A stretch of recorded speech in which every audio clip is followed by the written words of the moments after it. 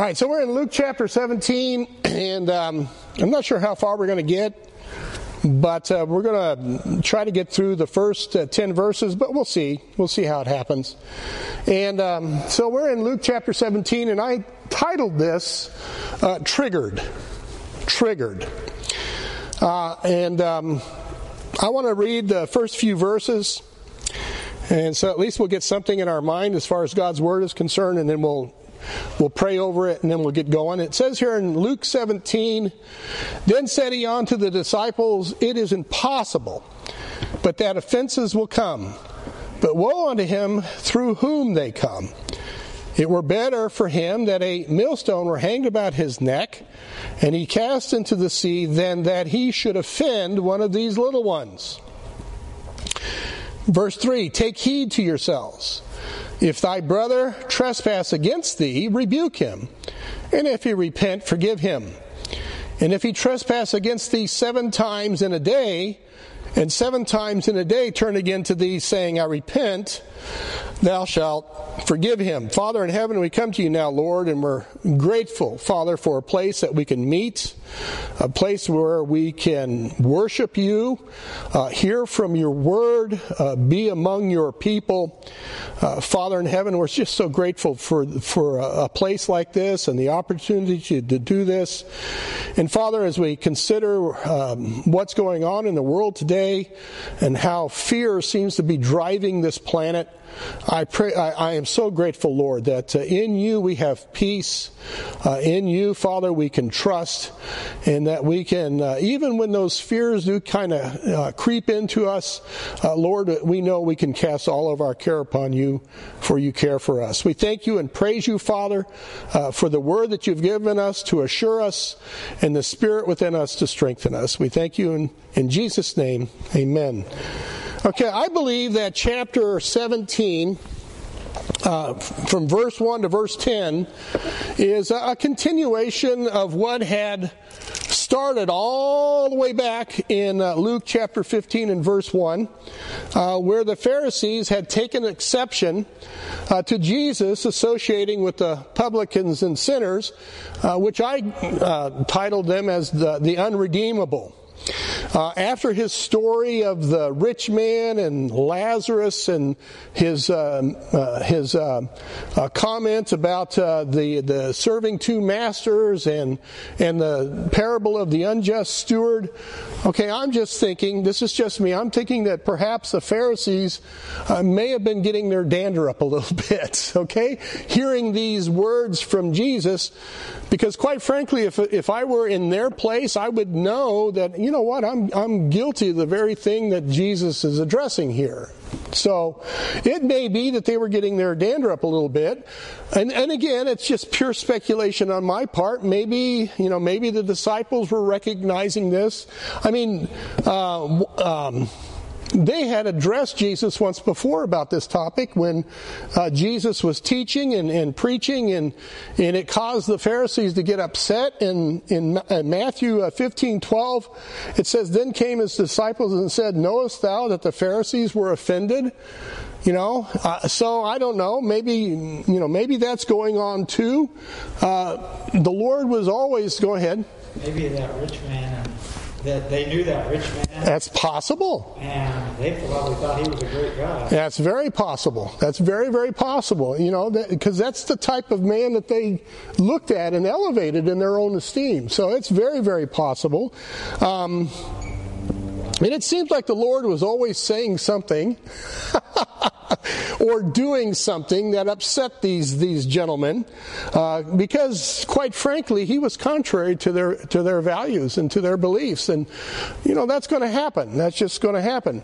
Now, I can't say with absolute certainty that this would be on the minds of the disciples or that this was going on, but certainly the context makes it a possibility. But nonetheless, the Lord is speaking to who? He's speaking to his disciples. And so he's instructing his disciples, and he's talking to his disciples about this topic of being offensive. And yes, the Pharisees are right there, and they're listening too.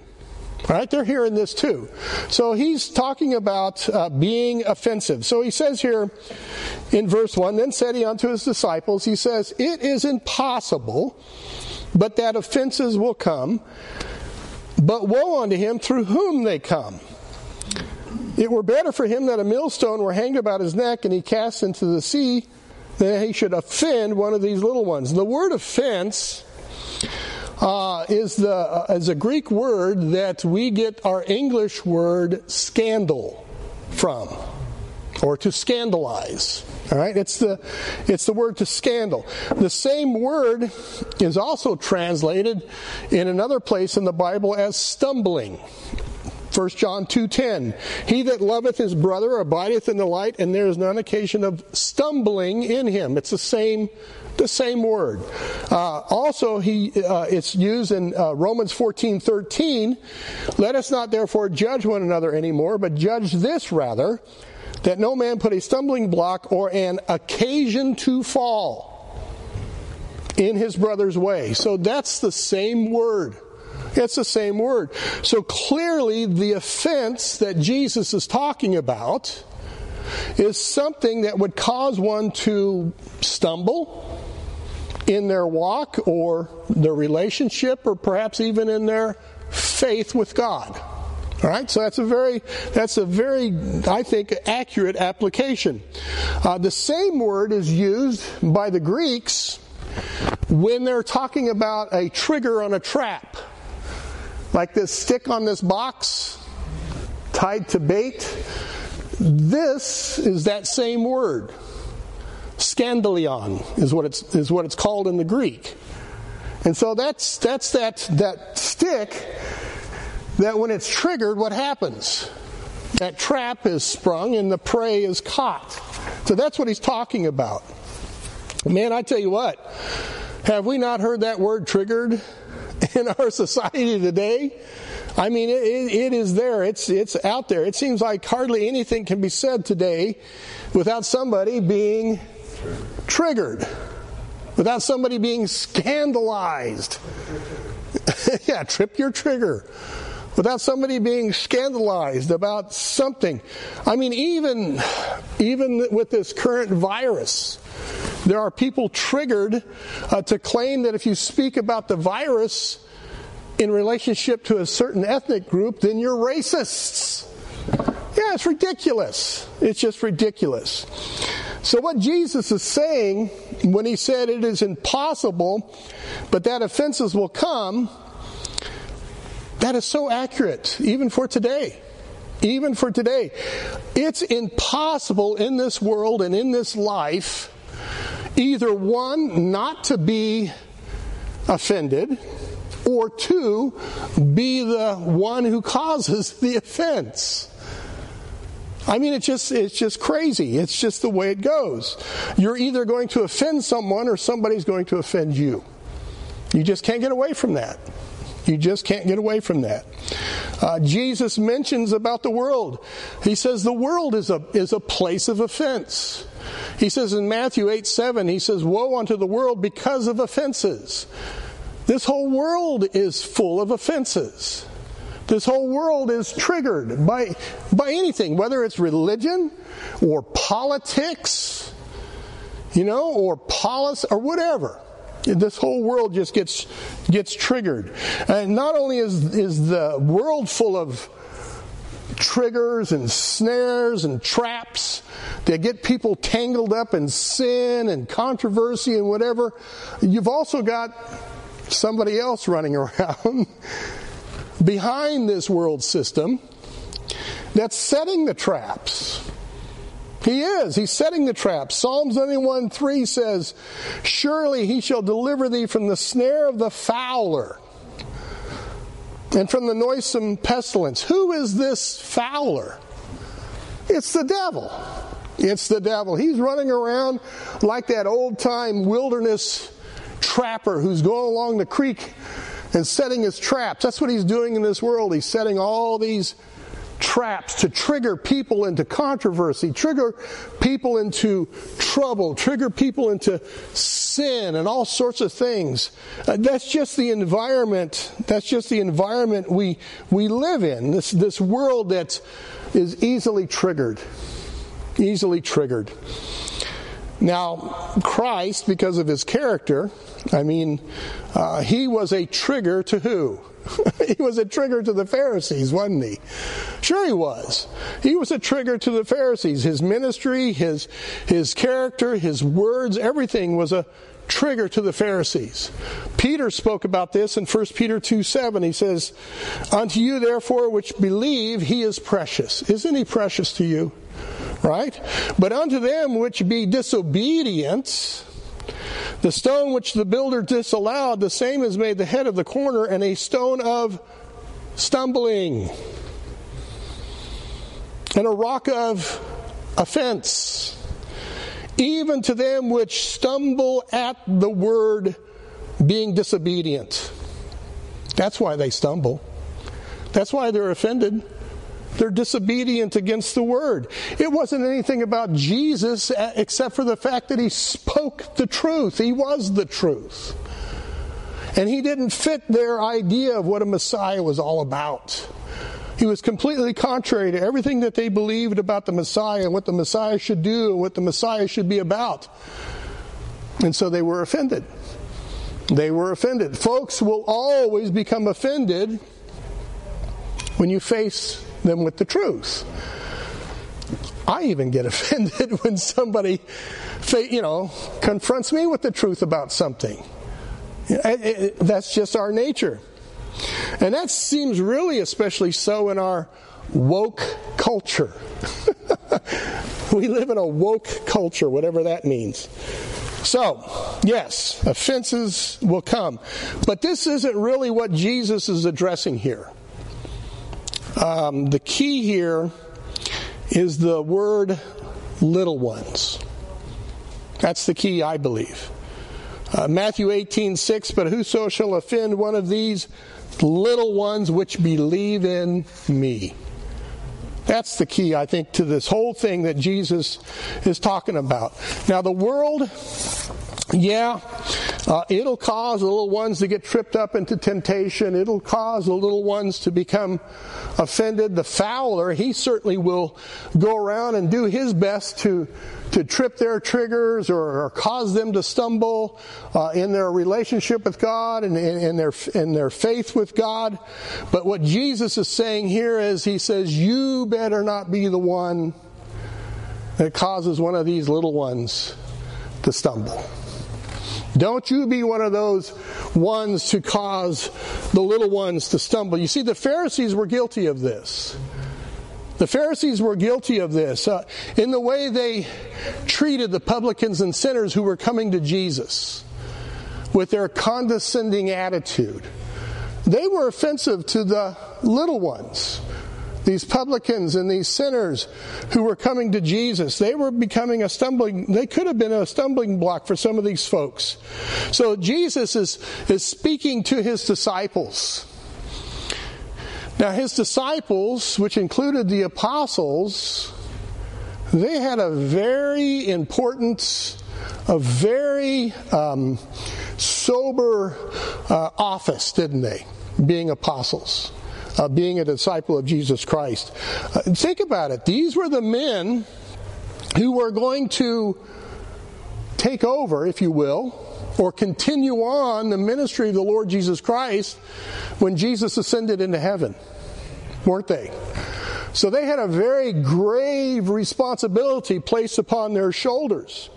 I mean, these were the men who were going to preach the gospel and get it to cover the face of the earth. And these were the ones that God was going to use to set down the doctrines of the church and for this age of grace. So these guys had a very, very important position.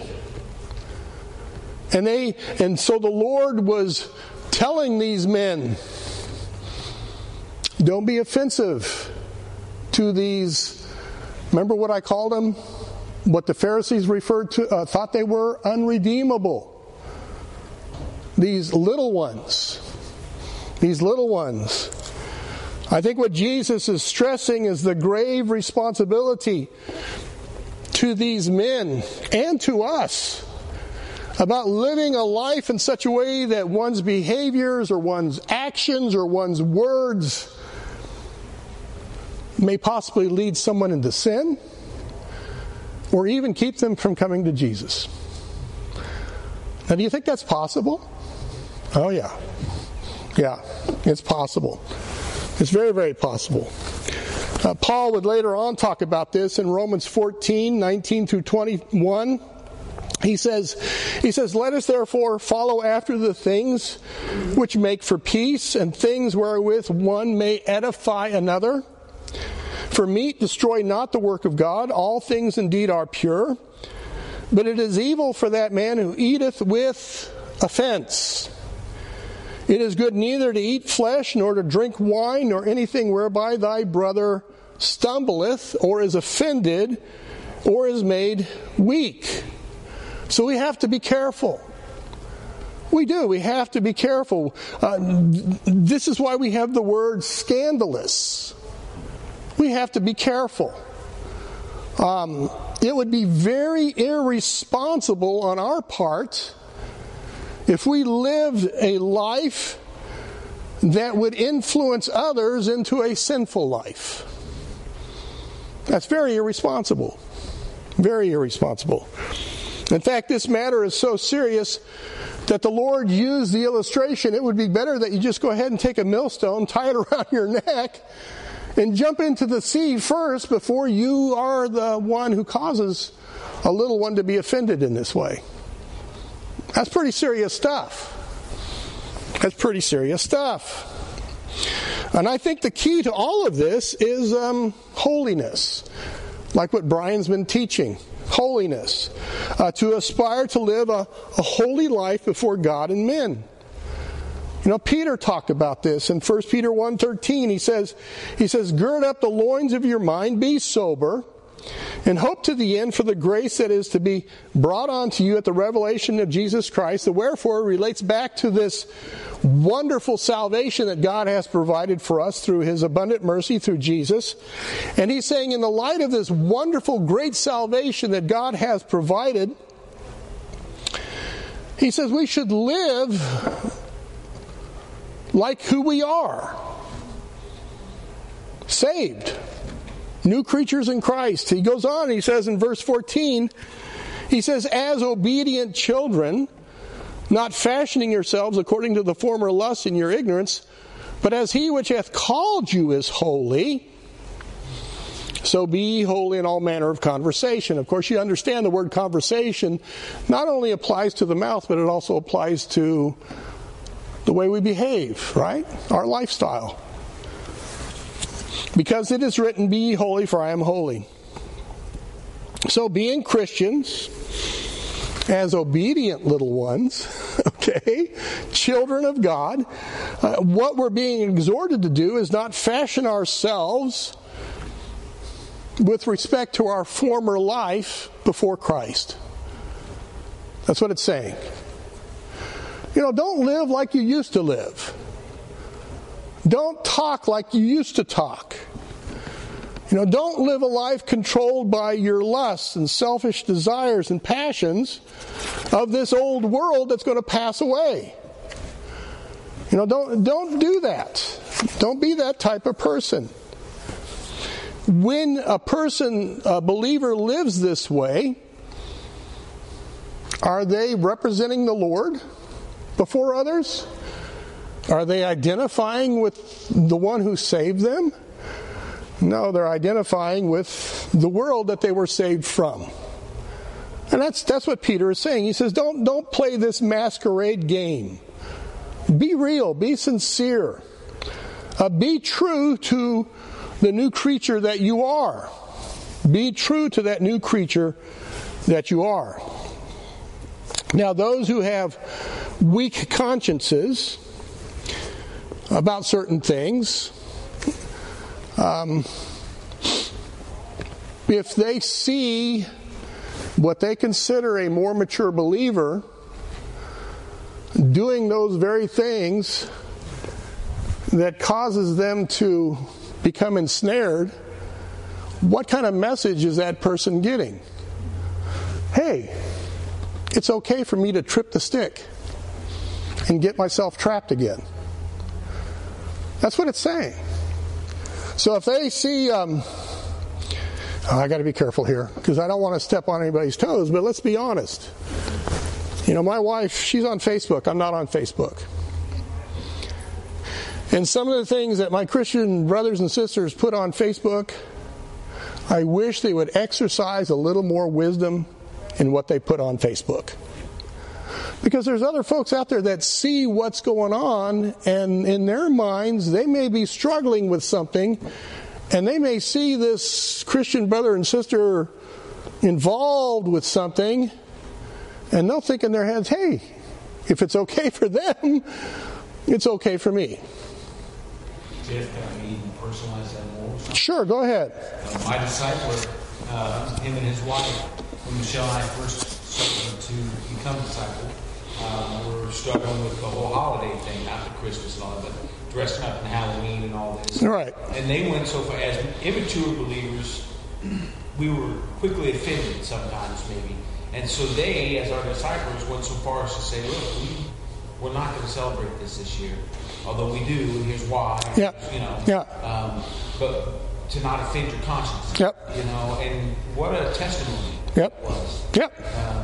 Of a mature believer, maybe doing just what you said. Yep. Giving homage to the new man. Yep. And giving him more credit. So that just made a huge impact. Yeah, we had some really good friends years and years and years ago that they had the same convictions in regards to television viewing. So whenever they came to the house, we never turned the television on, out of respect for their conviction. And that's totally fine. I totally get that. So you're absolutely right.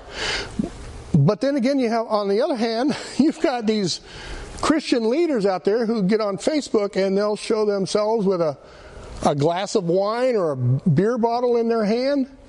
Now, I'm not going to stand up here and judge those folks. What I'm saying is that there are Christians out there who are struggling with alcoholism. They see a Christian leader with this going on, and they're thinking, hey, if so-and-so is doing this, it's okay for me. Right? And so what happens is that little stick is kicked out of the way, and they're trapped in their alcoholism. I hate it. I'm sorry about using that, but that's what we've got to be careful of.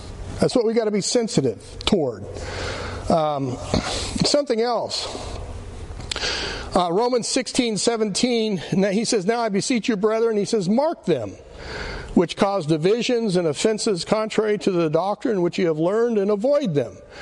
For they that are such serve not our Lord Jesus Christ, but their own belly, and by good words and fair speeches deceive the hearts of the simple." All right, so not only by one's actions, but also by one's words. You got to be careful. There is a proper way to address issues in the church body. Okay?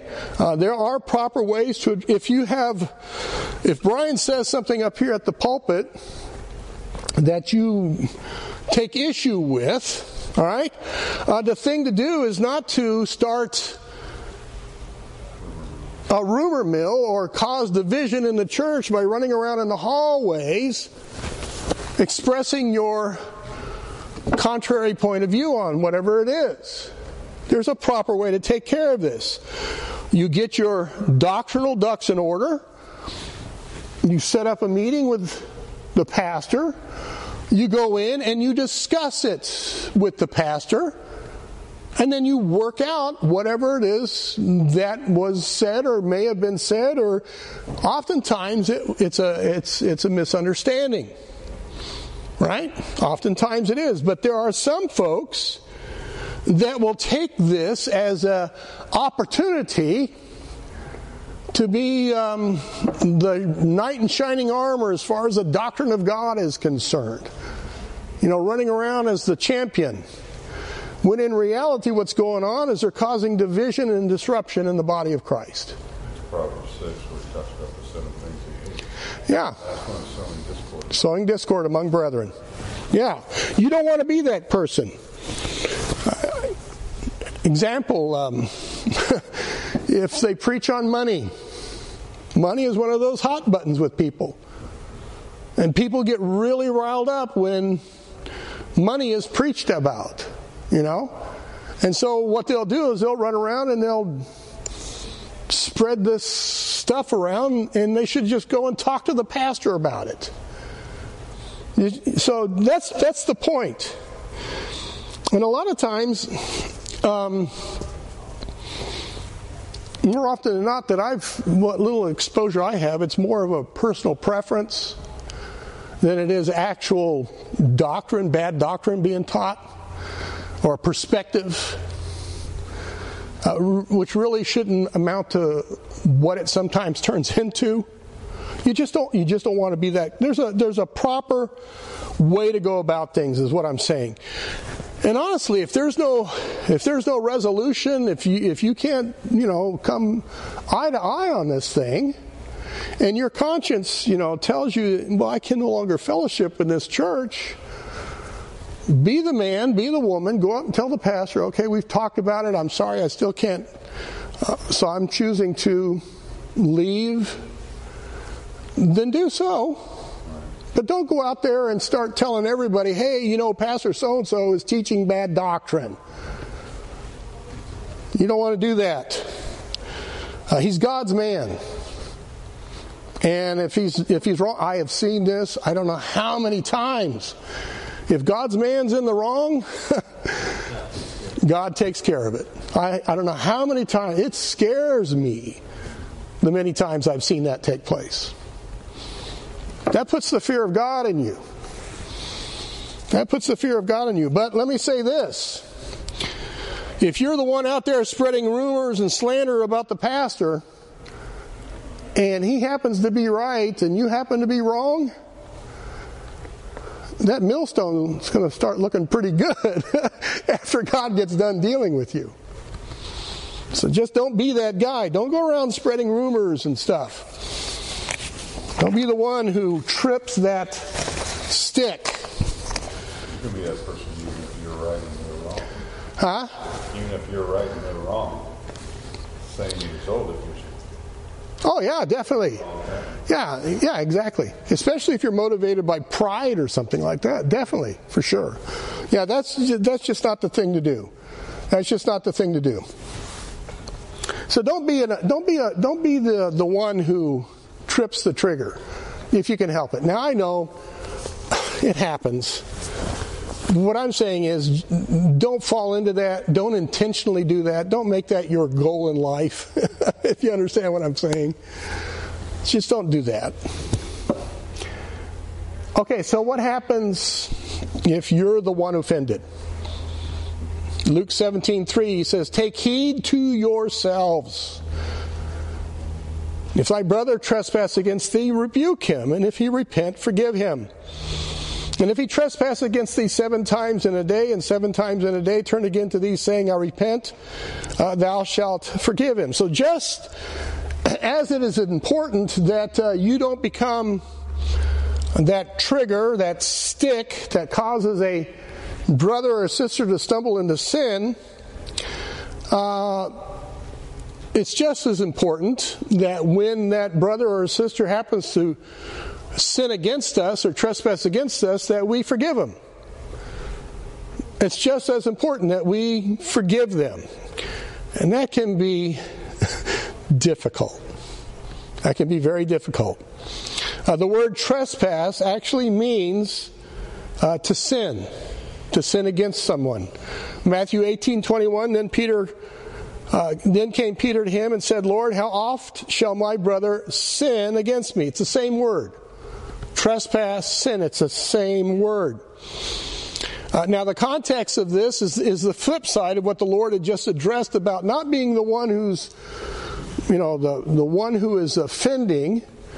This is talking about when we become offended. When we become offended. When someone causes us to perhaps stumble or trip. What happens with some of us, when that happens, we want our pound of flesh, right?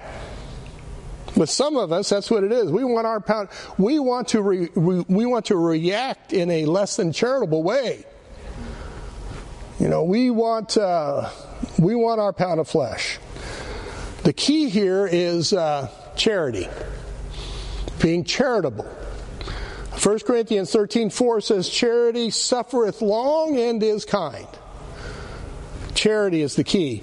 Now, understand, Jesus is not teaching here that we become doormats.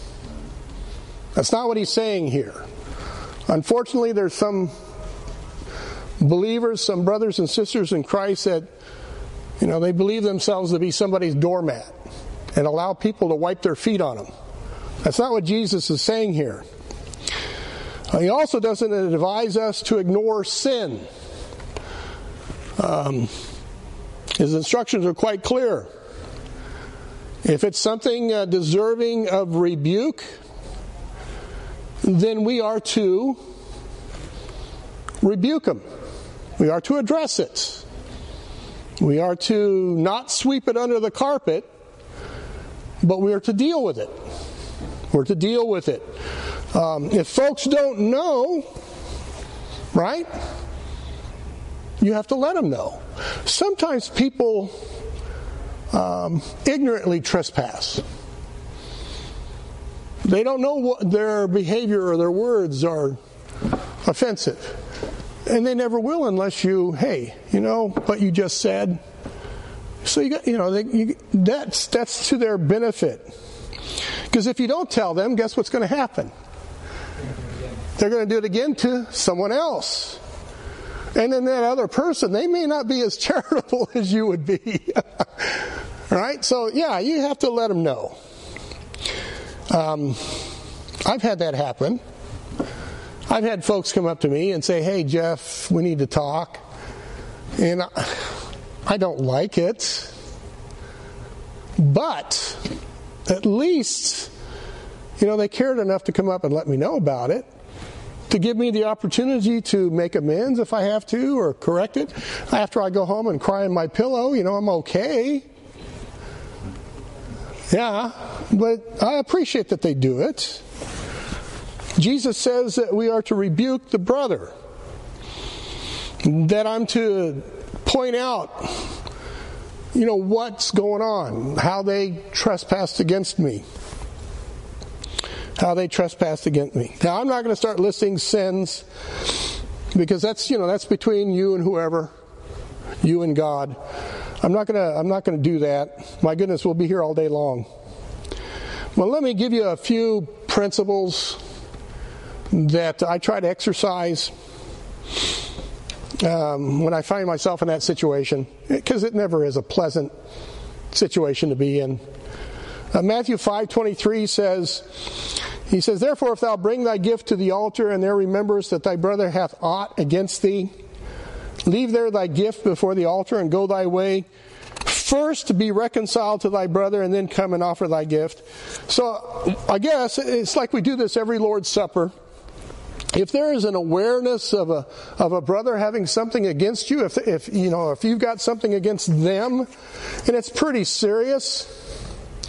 And there are times when believers are at odds with one another. This shouldn't be allowed to continue. It needs to be dealt with. It needs to be dealt with in a charitable, biblical, Christ-like manner. Because if you allow these issues to continue, what happens? There you go. If you don't treat a wound, what happens to that wound? It gets infected. There was a gal at work, Joanne, cut her finger. Yeah, she cut her finger on a box knife. She didn't do anything about it.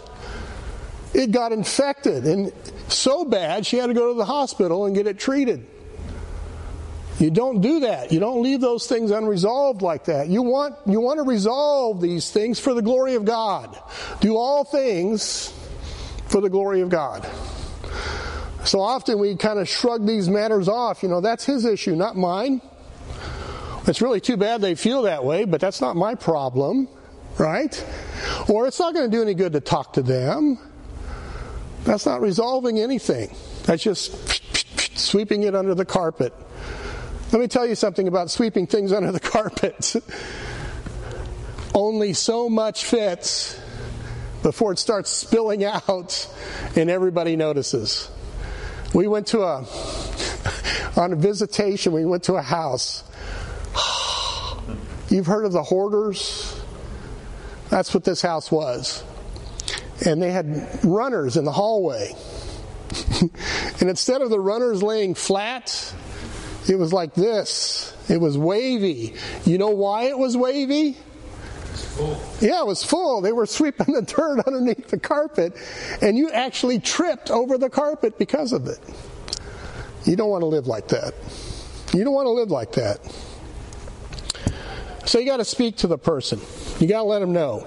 1 Peter 3:10 says, "For he that will love life and see good days, let him refrain his tongue from evil and his lips that they speak no guile."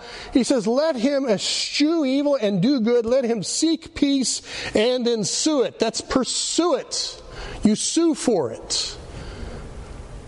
You sue for it. So to sweep these matters under the rug, it doesn't help the situation. It doesn't. Deal with those things. Deal with those things. Matthew 18:15 through 17 gives you the steps to take. Unfortunately, so many people, they don't follow those steps. And that's why you've got problems. You don't leave these matters unresolved.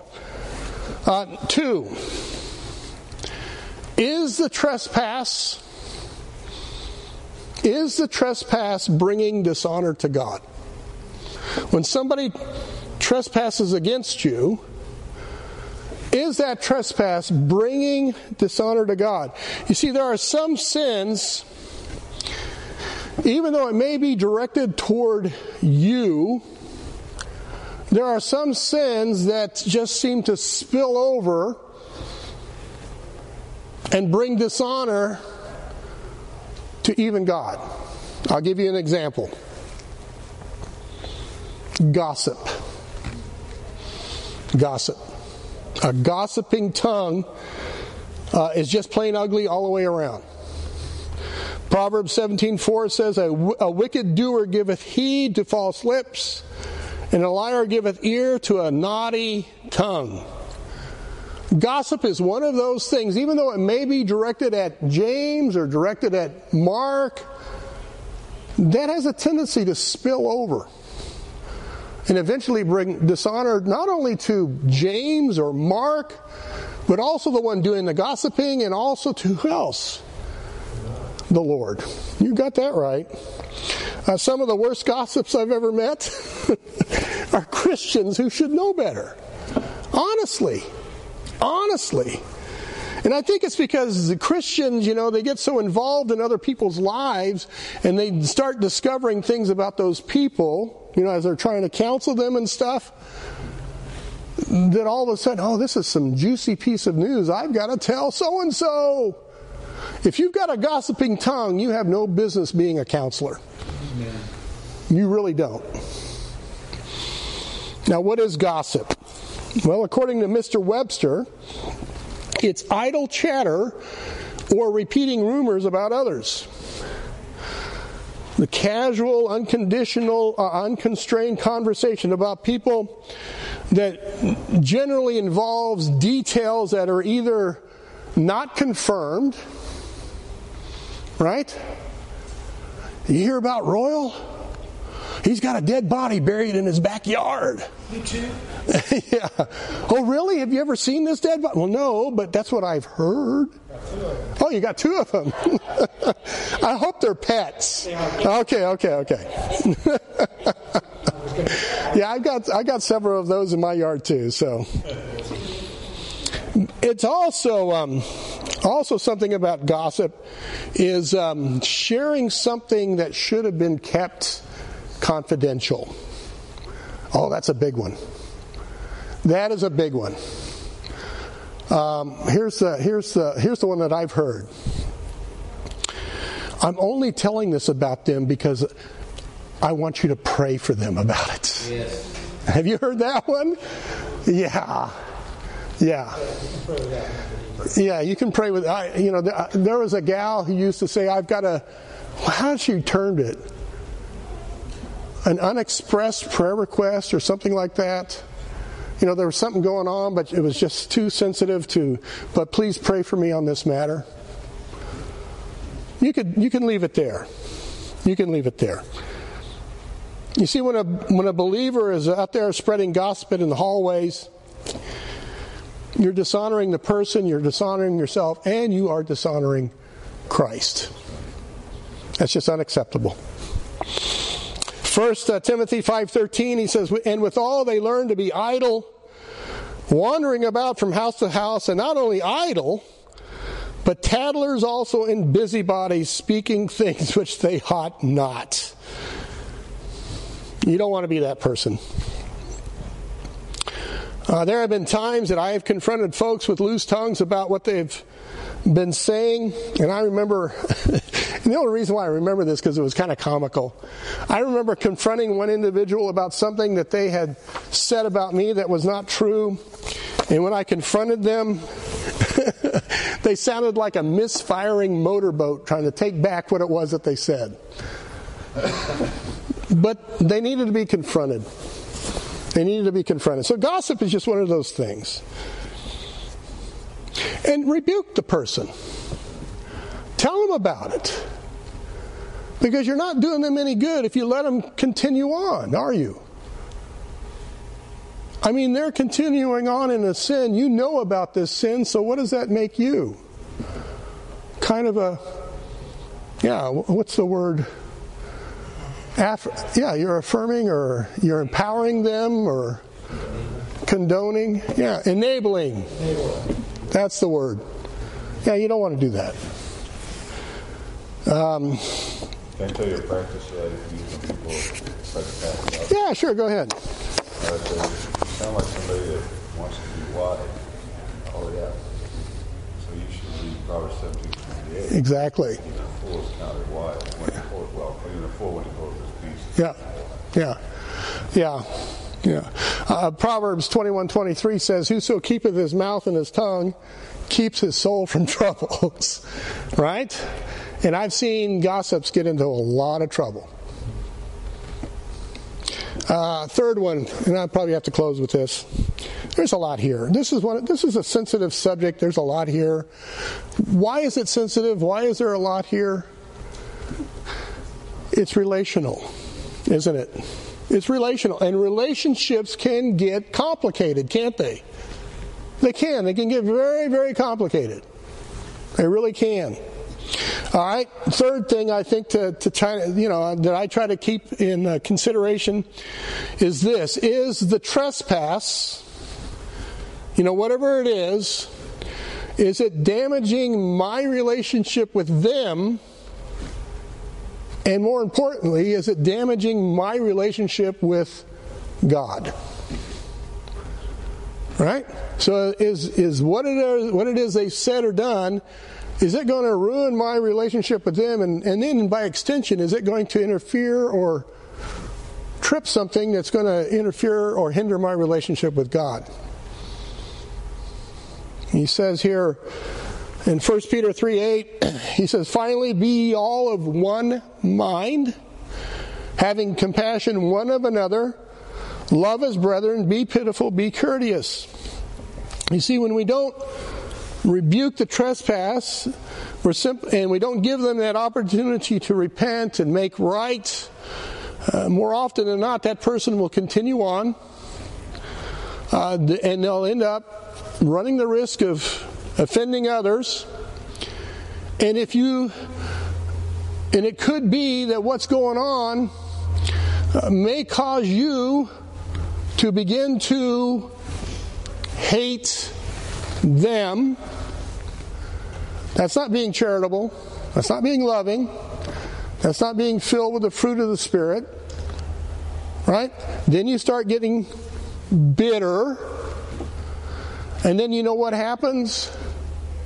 You begin to trespass against them, because then you go, hey, James, Royal, let me tell you about that no good. You see what's going on there? And then when you get into that place, what about your relationship with the Lord? That starts kind of going downhill quick, doesn't it? Oh, yeah, you can mask it, cover it, excuse it, justify it. But in reality, your relationship with God is being affected. It is. It's being affected. It's being affected. Forgiveness is not for the person. Huh? Forgiveness is not for the person. It's for you. Bitterness will destroy you, not the person. And that's point 6. Thank you, Royal. No, that's perfect. You're tracking. That's exactly right. That's exactly right. But that is a point later on. The charitable thing to do, Galatians 6:1, brethren, if a man be overtaken in a fault, ye which are spiritual. See, you're not going to be spiritual if you're being hateful and bitter, and restore such a one in the spirit of meekness, considering thyself, lest ye also be tempted. Lest ye also, right? Exactly. So there's that relational aspect. So the charitable thing to do is to meet privately with that individual, confront them in kindness, talk to them about it, let them know what's going on, give them the opportunity, right, to say, oh man, I wasn't aware. Or, yeah, you're absolutely right, this is what was going on. And then get that thing resolved, get that thing worked out. And again, if they don't, you've got Matthew 18 to go back to. That's when you start involving somebody else. If it's a serious enough matter. And we're talking about serious matters here. If it's a serious enough matter, not because they don't like the color of shirt you wore that particular Sunday, okay? We're talking serious stuff. The pastor once said that ministry runs on the rails of relationships. I think there's a lot of truth in that. So when a relationship is damaged because of an unresolved offense, I guarantee you the ministry is affected. Irregardless of how deep you're involved in that ministry, it will be affected. And you don't want this to happen. If it's serious enough, it may even be the topic at a pastor's meeting some Sunday night. And you don't want to get to that level. You don't want to get to that level. Okay, I'm going to have to close there. So Jesus says that we are to rebuke the person that trespass against us. And that word rebuke is a very serious word. And I'm going to have to stop because there's a lot more. Because when it comes to rebuking, we're talking a very serious situation. Yeah, you can. In fact, the word rebuke, I will say this much. The word rebuke that Jesus uses here is the very same word used when he rebuked the storm, when they were in danger of drowning, and rebuking the devils out of those who were possessed. So that's a strong word. Strong word. And since that word is so strong, what does that say about the issue? It's serious. It's a serious issue. So you just don't go around rebuking willy-nilly. We're talking about some serious situation that is affecting your relationship with them and the Lord, that may spill out and cause disruption in the body. So that's how serious it is. Okay, so we'll talk about that when we get together next Sunday. But in the meantime, let's close out in prayer, and we'll go out and bump fists. Holy Father in heaven, whenever, Lord, we study your word and we look at these things, especially when it involves the relational aspect of this life on earth, Well, we know that life can become very complicated. It can get really kind of screwy at times, and we just simply need your word. We need your spirit to guide us. We need your wisdom in dealing with people, and especially in those very, very serious situations that can quickly become so volatile. Holy Father in heaven, please give us the grace and the wisdom and the love that is needed to meet with folks. Because honestly, Lord, I don't like drama. I don't like trouble. And Father, we always want to seek that reconciliation and that restoration because, well, if we stop and think about it, Father, we were at odds with you, but yet you loved us enough to send your Son in order to reconcile us back to you again. Father, help us to see that as our motive and our model. In Christ's name we pray. Amen.